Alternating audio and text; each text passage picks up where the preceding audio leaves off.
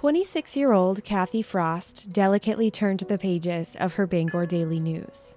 It was her morning ritual of scanning local stories and national headlines that then concluded with a careful assessment of the personal ads. The year was 1987, decades before the online dating and matchmaking app advancements that we know today. Kathy was lonely. She longed for a partner, a companion, the other half of herself that movies told her she was supposed to find by this point in her life. She owned her own home, and she had a good job as a nurse's aide in the Dexter nursing home. But despite all that Kathy had going for her, she was deeply insecure. She scanned the short column, reading each new posting. Farm-oriented male seeking mature, attractive, honest, and fun-loving female companion, 25 to 40 years old, likes children, quiet weeknights at home, and exciting weekends out. Sincere man, 30s, humorous, attractive, positive, professional, seeks a sincere, trim, interesting, uncomplicated woman. Discreet introductions in your area, successful since 1972. I should note, they spelled discreet wrong. And then the next listing. Construction worker, 37, 5'7", 135 pounds. Active outdoorsman, seeks compatible childless lady, 20 to 35 years old, for lasting relationship. Lasting relationship. More than quiet weeknights and exciting weekends, more than a humorous 30-something searching for his uncomplicated match, and definitely more than a misspelled, discreet introduction. Kathy wanted a lasting relationship more than anything. She circled the address, a box reserved at the Bangor Daily News offices for whoever placed the personal ad, and began crafting her response, signing it with her phone number. Kathy allowed herself to feel a little bit of hope in that moment. Who was the man behind the ad? Could he be the one she was searching for? Kathy Frost couldn't have known that the active outdoorsman, the construction worker, the 37-year-old 5'7" man who placed that ad was also looking for the one. The one victim for his dark scheme. This is Death on Otter Cliff, the Kathy Frost Larson case. On the other end of that personal ad mailbox at the Bangor Daily News was a man named Dennis R. Larson. Recently divorced and reluctant to accept it, Dennis moved to Maine from Montana in June of 1987 with the deep-set belief that this place, the Pine Tree State, vacation land, might hold the answer to winning over his ex-wife Janine and getting her back into his life. The 4.5-year marriage of Janine and Dennis Larson was constantly strained by his sporadic employment. Dennis worked as an electrician, and he chased high-paying gigs that often took him out of state. When the work was there, the pay was good. But when the more lucrative jobs in Utah and Minnesota dried up, Dennis went for long stretches without pay. All Janine wanted was for him to find a steady position in town and just swallow his pride and take a pay cut. She was tired of being left alone with the kids as he chased contracts all over the Midwest and beyond. But Dennis continued his ways, and so, in May of 1987, they divorced. Janine got the house and residency for the kids, and Dennis packed up and made way for Maine. He told Janine he'd be back in 2 years. He was determined that distance would make the heart grow fonder. It's unclear why he picked Maine, or what may have called him here. As far as I can tell, he didn't have any family or local ties. Maybe it was just a promising employment opportunity. Another high-paying, short-term gig. In East Millinocket, Dennis worked as a union electrician. He was out of sight, but certainly Janine was not out of his mind. He called her every week. He sent her letters. He told Janine he was working to secure a better future for them and made her believe that he might be back sooner than he planned. Janine tossed every letter, discarding them as quickly as they arrived. She wasn't interested in the happy ending that Dennis was dreaming up. If only Janine could have read between the lines of those letters. What could he be working on to win her back and build their future, all the way over on the East Coast? What was her ex-husband really up to that early fall in northern Maine? Whatever Dennis Larson was up to began with that personal ad in 2 local papers during the summer of 1987. The first person to respond was a woman named Randy Powers from Medway. They planned a day date for the next weekend, and Dennis picked her up from her house for a leisurely get-to-know-you drive. The conversation went from light small talk to more serious topics rather quickly. Within the first 30 minutes, Dennis asked if she wanted marriage in the near future because he was looking for a wife. Sure, the ad had said a lasting relationship, but to be talking nuptials so soon wasn't on Randy's agenda. When she said no, marriage wasn't in her near future, he slammed the car's steering wheel with the butt of his palm and redirected their drive back towards her house. Dennis never went on another date with Randy. The second woman to respond was Sheila Carter from Etna. Their first visit was at her house in August. Again, for some reason, the recently divorced Dennis brought up marriage and kept suggesting the idea. Maybe Sheila's initial response was more favorable than Randy's because they saw each other again the following weekend. And again, Dennis asked about marriage.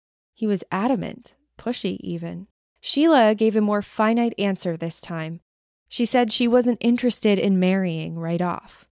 Dennis left their second date and later mailed Sheila a letter notifying her that he wouldn't be visiting anymore. Somewhere between his responses from Randy and Sheila came the letter from 26-year-old Kathy Frost. He ignored it at first. He apparently wasn't immediately drawn to whatever description she gave in her letter. But with his options shriveling, Dennis dialed Kathy's number. The two met in person for the first time on August 23, 1987. Dennis again brought up his favorite subject with Kathy, marriage. She'd always struggled to find love. She longed for a relationship. She was characterized by her own family as desperate and extremely lonely, battling insecurity over her weight and appearance for almost her entire life. Marrying Dennis? She wasn't immediately against it. Though she didn't seem to approach it with excitement either.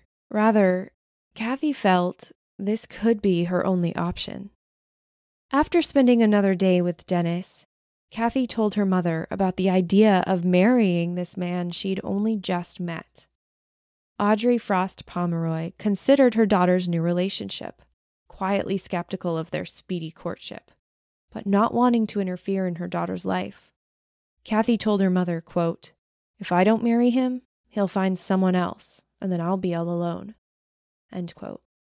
Dennis Larson proposed to Kathy Frost on September 6th, 1987, within 2 weeks of their first date. They picked September 13th as their wedding date, but ran into some sort of snag applying for a marriage license. The snag, though not clearly reported, could have had something to do with Dennis's marital history. On the marriage license application, he said his first marriage had ended in divorce, and that his union with Kathy would be his second marriage. But that wasn't the entire truth.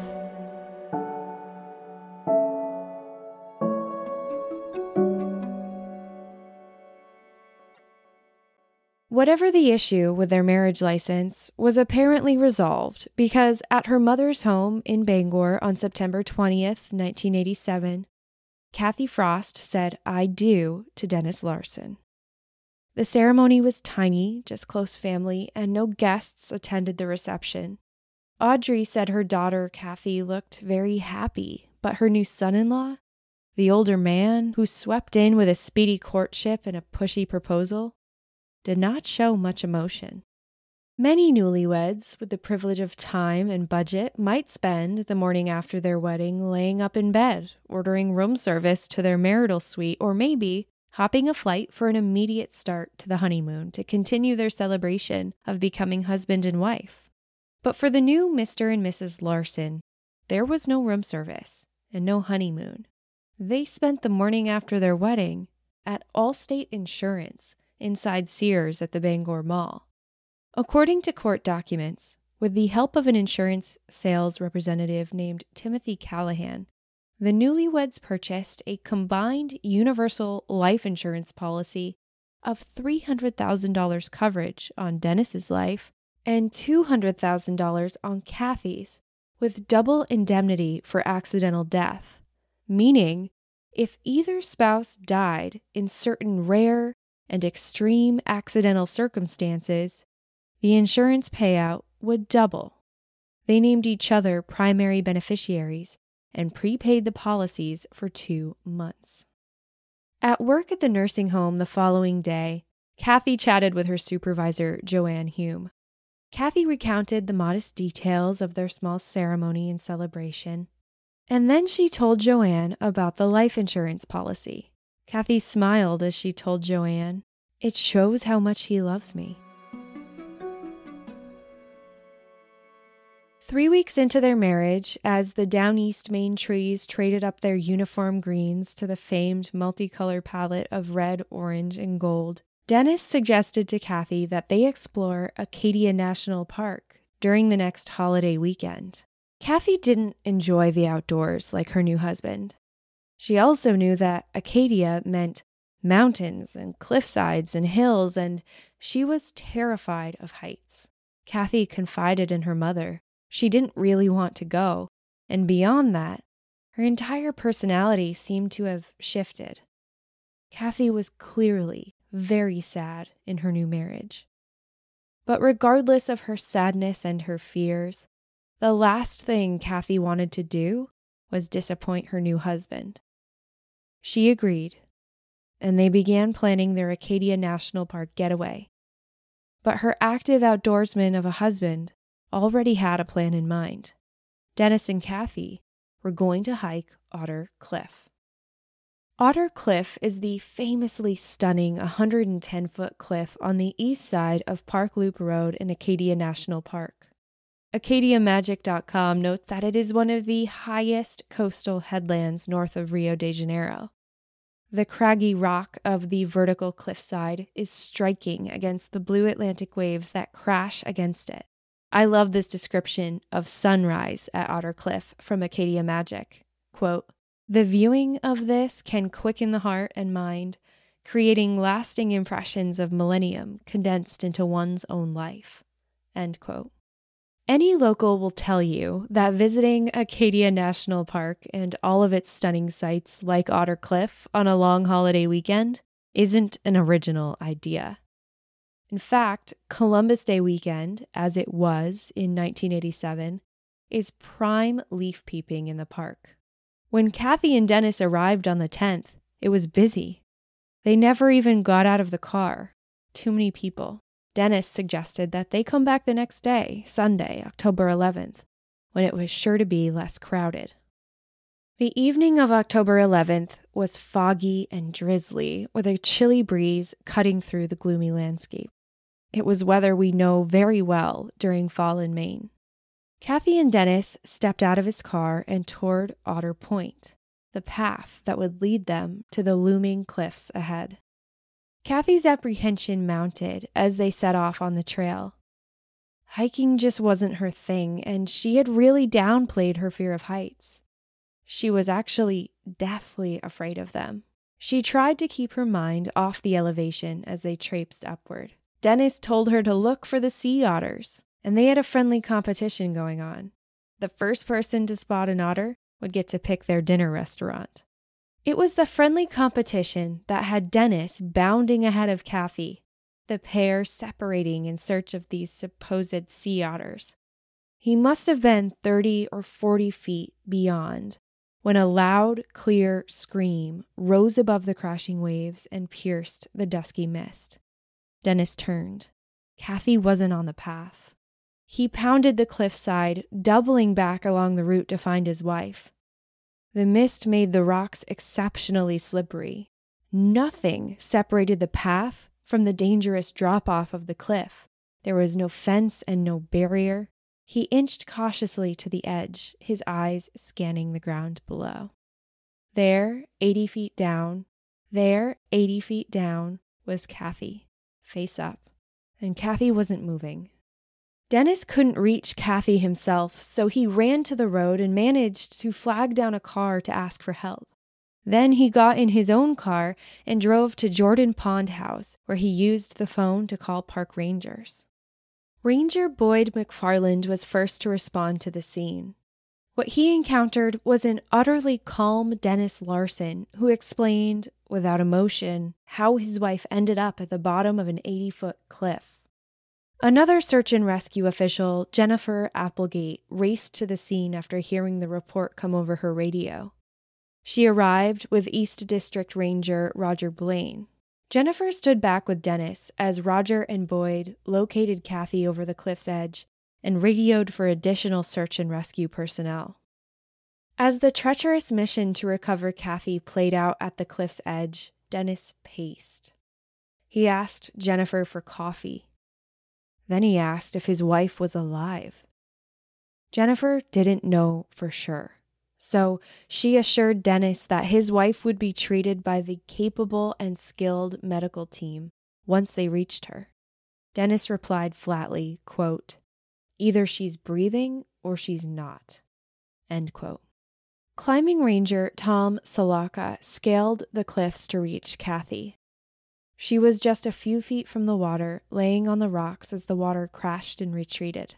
Kathy had to be transported from the cliffs by boat to a waiting ambulance, and she showed no signs of life. The search and rescue personnel waiting with Dennis followed him to his car as his wife's lifeless body was transported to Mount Desert Island Regional Hospital. They asked Dennis if he was okay to drive, thinking that a man who had just experienced such trauma might not be steady behind the wheel. As he jammed his keys into the car door lock, Dennis was gruff in his response, quote, "I got it here, didn't I?" End quote. Kathy Frost Larson was pronounced dead at 9 p.m. on October 11th, 1987. Kathy's mother Audrey was at home in Bangor when her phone rang around 10 p.m. On the other end was her son-in-law of just 3 weeks, Dennis Larson. He spoke slowly, telling Audrey, "My lady's gone. She fell over a cliff and she's in a Bangor hospital." Before he hung up, Dennis told Kathy's mother he'd call back with more information, but he never did. And with that phone call began a spiral of peculiar events that would wind closer to the truth of what really happened to Kathy Frost Larson on Otter Cliff. The night of his wife's tragic death, Dennis Larson stayed at the Ellsworth Eagles Lodge. Ann Hyde Deegan reported for the Bangor Daily News, quote, "Larson, 36, was picked up by Ellsworth police at the city pier at about 9:45 a.m. the next day, after a report that he had been seen walking in the woods in the water with no shoes on. At the station, Larson was supposed to make a call, but didn't. Instead, he left again on foot, only to be reported wandering the road barefoot again, this time in Sullivan around 11:48 a.m. According to the report, Deputy Stephen McFarland later found Dennis walking in the center of the westbound lane near Card's Tideway. The delirious Dennis told McFarland that his wife was the woman who died at Otter Creek. He was unsteady on his feet as he mumbled to the officer he'd been taking a lot of sleeping pills and he drank a few beers to help him sleep. He was taken to Maine Coast Memorial Hospital for evaluation, but was later released. Meanwhile, back at Acadia National Park, the story of Kathy Frost Larson's accidental fall wasn't adding up. As police and park rangers partnered for a routine unattended death investigation, one detail from Dennis's story raised enormous suspicion: the sea otters. In Dennis's statement to police responding to the scene, He said they were searching for sea otters and that Kathy was taking their picture. But sea otters weren't native to the Down East region. At the time, rangers had never spotted a sea otter in that area, or any area of the park, despite what the name of the cliffs might indicate. According to Ultimate Acadia, 50 Reasons to Visit Maine's National Park by Virginia M. Wright, quote, "The cliff and nearby Otter Point and Otter Cove are named, or rather misnamed, for the sea mink that once swam and hunted in these cold waters, according to Park Ranger Carmen D. West. Prized for their fur, the animals were hunted to extinction in the 19th century." End quote. And then the autopsy report raised even greater, darker suspicion. Kathy's cause of death was multiple internal injuries as a result of the fall. But there in the report, a clue that perhaps the fall wasn't an accident. Kathy's shoulder was bruised. The medical examiner suggested the bruise could have been sustained before the fall, perhaps from a forceful hand, pushing her backwards towards the cliff's sheer drop. With that, the investigation into the unattended death of Kathy Frost Larson ballooned into a possible homicide case, with her husband, Dennis Larson, as the key suspect. On October 22nd, Timothy Callahan at Allstate Insurance was on the phone with Dennis Larson. He told Dennis that with Kathy's accidental death, he was due to a claim of a $400,000 payout based on the terms of the life insurance policies they'd purchased the day after they got married. Dennis told the agent, quote, "It doesn't look good. The investigators are all over me because of Kathy's death. That's great, $400,000 worth of blood money." End quote. Then Dennis told him he was heading back to Montana. He wanted to leave with a clear mind. On November 5th, 1987, Dennis stood at Bangor International Airport awaiting his flight back to Montana. According to reporting by the Bangor Daily News, police descended on Dennis at the airport, but not to arrest him, rather, to seize 3 packages that authorities believed may contain explosives. Back at the property where Dennis had rented a room in East Millinocket, police had uncovered several sticks of dynamite. They feared that their suspect could be carrying more of those explosives with him as he prepared to fly back to his home state. However, after the bomb squad exploded the packages, they found only clothing and tools. On November 10th, back in Montana, Dennis called Timothy at Allstate in Bangor again, stating his intentions to file a death claim and collect on the policy he held on his late wife. But Dennis would never see that money. The next time he stepped foot in Maine, he was wearing handcuffs.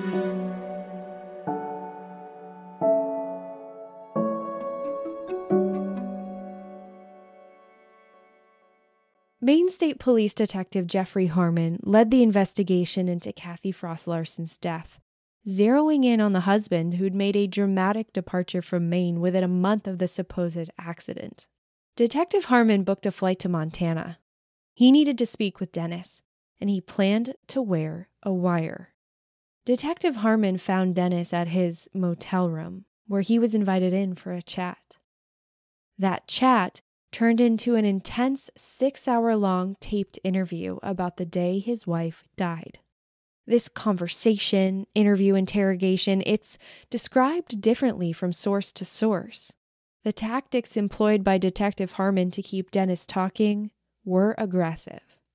He told Dennis again and again, just tell the truth. But Dennis was firm in his first version of events. The sea otters, the competition, the scream, it was all an accident. As the hours ticked on, Detective Harmon sat on the most powerful detail in his arsenal. As I'm learning in so many of these cases, detectives don't tip their hand. They don't reveal all of what they know until the timing is pristine. Disclosing key information too early could foil the investigation and send the suspect off with exactly what they need to maintain their lie. But as Dennis recounted the events of October 11th, 1987 once again, Detective Harmon showed his cards. According to reporting of the taped confession by A.J. Higgins for the Bangor Daily News, Harmon told Dennis that medical evidence revealed bruising on Kathy's shoulder, bruising that indicated she was grabbed or shoved shortly before her death. At once, Dennis recanted his former story. It wasn't an accident. In the tape, Dennis confessed to pushing Kathy off Otter Cliff. There was an argument. She wanted out of their 21-day marriage, and Dennis lost his temper. He said to Detective Harmon in the tape, quote, "So we had an argument. I didn't want to remember it. I wanted to hide the fact that I lost control like that because I'm not proud of it, because it caused the death of my lady." End quote. Dennis was arrested and held in a Montana jail until he was extradited to Maine to stand trial for the murder of Kathy Frost Larson.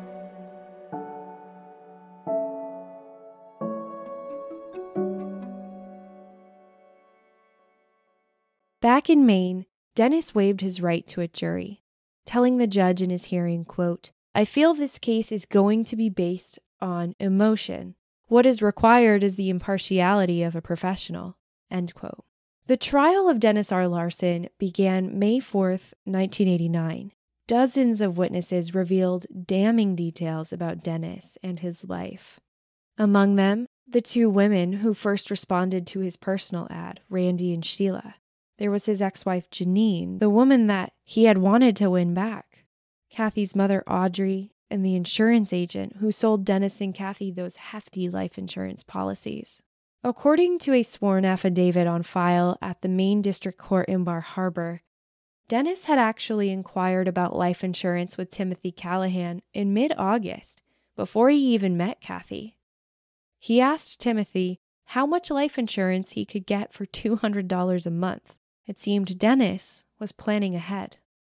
But the most damning evidence came from Dennis's own mouth. The prosecution played the entire 6-hour-long confession tape recorded in that Montana motel room by Maine State Police Detective Jeffrey Harmon. The defense raised many concerns over that tape. They argued Dennis didn't realize the conversation was an interrogation that could be used against him.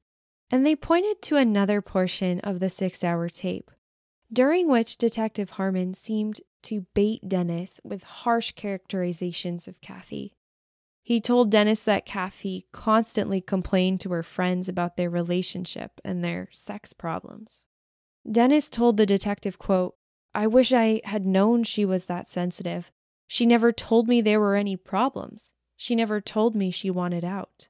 End quote. As Harmon revealed the details of the bruise on Kathy's shoulder, Dennis raised his voice and emotionally defended his original story. He accused Harmon of leading him into digging himself a pit.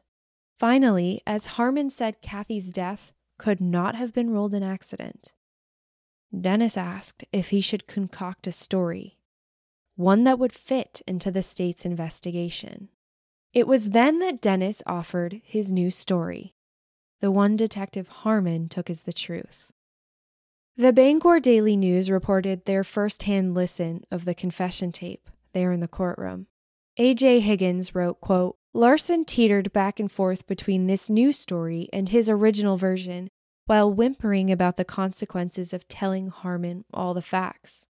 'The truth is going to send me to jail,' Larson said, his voice choked with emotion. 'I can't put myself in jail.' In a barely audible whisper, Larson finally admitted to Harmon that he gave Frost a push in retaliation after she shoved him and said she was leaving him. 'I pushed her too hard, I guess.' End quote. Justice Jack O. Smith deliberated 3 hours before returning with his verdict. Dennis Larson, guilty. Later, at his sentencing, Assistant Maine Attorney General Jeffrey Helm sought the maximum penalty for Dennis Larson, life in prison. But Justice Jack O. Smith told Dennis Larson, quote, "Even though the aggravated factors are present, I don't think a life sentence is warranted. I think that it's important that you retain some hope that one day you'll leave prison." End quote. Dennis received a 50-year sentence with potential for release after serving 30 to 34 years, given good behavior. Dennis decided to address the court at his sentencing, saying to the judge, quote, "Detective Harmon made me give him a story that fits his facts. My confession is no longer relevant. I'll go to prison and await my appeal." End quote. His 1990 appeal was denied. But that's not where the story of Dennis Larson ends. You see, Kathy's death wasn't the first time a Mrs. Dennis Larson had died in a tragic, sudden accident while on an adventure with her active outdoorsman husband. Remember the issue at City Hall when Kathy and Dennis first applied for their marriage license? The inaccurate declaration of his previous marriages? He'd claimed he'd only been married and divorced once before. But the truth was that Dennis had been married twice before. Dennis had failed to mention his first wife. It was June 19th, 1975, when Dennis and his first wife, Leslie, were on a long hike along Little Prickly Pear Creek near Wolf Creek in Montana. As his story goes, they were searching for mushrooms, traversing the banks of the fast-moving waterway, spring runoff making the current stronger than usual. As Leslie took her next step, without warning, the soft earth gave way beneath her feet. In an instant, she was pulled into the water, the current dragging her under and downstream. When Dennis called for help, he told the officials first on the scene that he jumped in after her, trying to find her in the treacherous conditions, but he risked getting pulled under himself. Detective Richard Hammerbacher of the Lewis and Clark County Sheriff's Department led the search for Leslie. They turned over logs and rocks, they surveyed the creek bed. When the water was low, you can walk across it, but initial search conditions battled the elements of a spring snowmelt. Ultimately, search and rescue efforts were in vain. Leslie's body was never recovered. She was only 20 years old when she died, a new mother to their 4-month-old daughter. Leslie's family continued to search for her year after year. 7 years later, the court ruled Leslie Larson was dead. That was when Dennis was finally able to collect the $20,000 life insurance policy he held on his first wife. He married his second wife, Janine, within the same year. She legally adopted Dennis's daughter and welcomed her into her life. As Montana authorities partnered with the Maine State Police to investigate the death of Kathy Frost and the strange circumstances and events that seemed to follow Dennis around, the story of Leslie's tragic death resurfaced. Detective Richard Hammerbacher told the Bangor Daily News in November 1987, quote, "What bothered me was we never found the body." He continued, "An investigation was conducted at the time, and there was no reason, at the time, to suspect anything. But the more I hear, the more it piques my curiosity." End quote. On the date of his arrest for the murder of his third wife, Kathy, Montana state investigators reopened the then 12-and-a-half-year-old case of Leslie Larson. As they reviewed the case through the lens of a possible homicide, investigators had no body, no witnesses, and nothing but the story of the husband who claimed it was a terrible accident. But a note in the original case file nagged at investigators. The first responding officer noted that although Dennis said he had jumped into the water trying to swim after and rescue Leslie as the current pulled her under, his clothes appeared completely, suspiciously dry. He did not look like a man who had just crawled out of a fast-moving waterway. Leslie's family had always had their suspicions, and they were vocal advocates pressuring investigators to seek the truth about what happened to their loved one as they continued the search for her body. And then on September 14th, 2000, Their suspicions were proven true. Dennis Larson, serving 50 years for the murder of Kathy Frost, admitted to the Montana State investigators that he pushed his wife, Leslie Larson, into Little Prickly Pear Stream.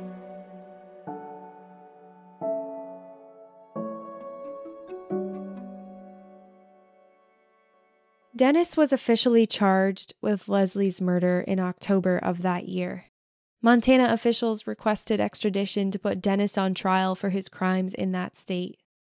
According to Leslie's Charlie Project listing, Dennis was prepared to plead guilty in exchange for a 10-year sentence. But Dennis Larson never made it to trial. Just after 8 p.m. New Year's Eve in 2001, Dennis Larson sat in a workroom at the maximum security Maine State Prison in Thomaston. As other inmates toiled with craft supplies around him, Dennis held only a roll of duct tape and a marker. He hastily scrolled the word Geronimo across a section of tape and tore it from the roll.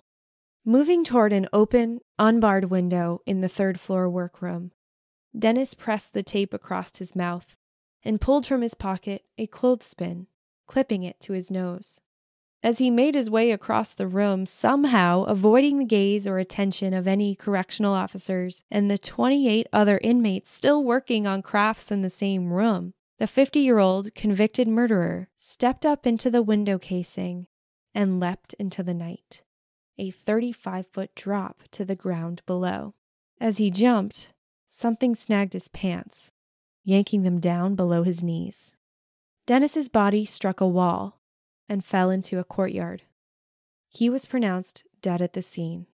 According to reporting by Leanne M. Robichaud from the Bangor Daily News, back in his cell were 2 notes, complaining of treatment by prison staff, his fear of extradition to Montana, and asking for his belongings to be donated to a church in Auburn.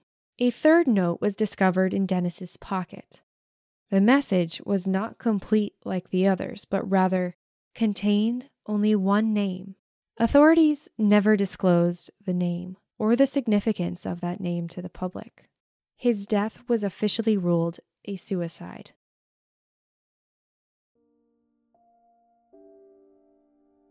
For years after her death, Kathy Frost's family published notes of remembrance in the Bangor Daily News. Alongside the obituaries was a short in memoriam section, with words written by the family who mourned the tragic loss of their daughter and sister. On June 13, 1988, what would have been Kathy's 27th birthday, they wrote, "We love and miss you so very much. We miss your beautiful smiling face, your many thoughtful ways, and all our wonderful good times we had together, and much, much more. Our memories will be treasured. No one can take them away. When you were taken from us in such a tragic way, it left a very empty spot in our hearts. Part of our life went with you.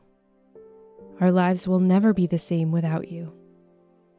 It left us with such heartache nothing can heal. What it meant to lose you, no one will ever know.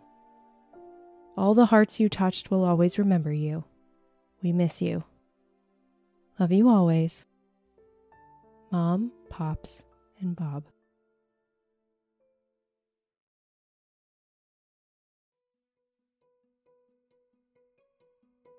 Thank you for listening to Dark Down East. All links to my sources for this case and others, including articles and court documents, obituaries, and any other original case files referenced, are listed in the show notes at darkdowneast.com. So, can I ask you a favor? As a dedicated listener to Dark Down East, I'd love to have you leave a review on Apple Podcasts or wherever you listen, telling new Dark Down Easters where to begin. Which case had the most profound impact on you? Which was the most stunning or the most unbelievable, or the case that you had no idea happened right in your own dooryard? These reviews are the best way to support the show, and I'm kind of embarrassed to admit, but I read every single new review before I even get out of bed in the morning. It's replaced Instagram scrolling for me. I just love learning what you love about the show and what you want to hear more of. So thank you for helping me make this podcast an even more powerful platform for the Mainers and New Englanders who deserve to have their stories heard.